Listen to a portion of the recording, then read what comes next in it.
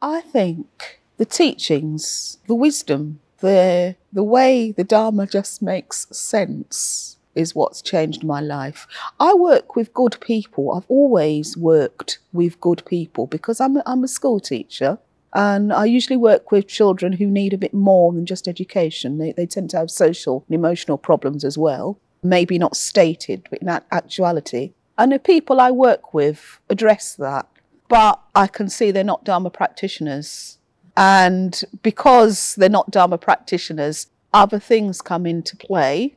There's burnout, there's disappointment, there's bitterness, there's grief. It's not easy to do, my job, and I can see without the Dharma I won't be able to do it effectively. People put an awful lot of work into it, but the cost to people when you haven't got a practice, when you haven't got a Sangha, when you can't make sense of things, is quite high emotionally. It definitely helps in my practice of being a teacher. See, meditation has had a big impact on my life. Although I always think that I'm not particularly a meditator, in a sense some people are.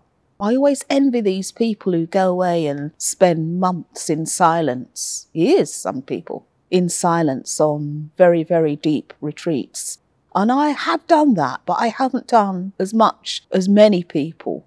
I don't, for instance, go off and do a long solitary every year in a caravan for a month, as lots of people do. But in my daily practice, the meditation I do, I think, does get me through. I'm personally prone to anxiety, I know. Depression as well can be part of my life. Now, meditation really does help me get an angle on that. Helps me to work with it. Helps me to just maintain my life and keep it on an even keel.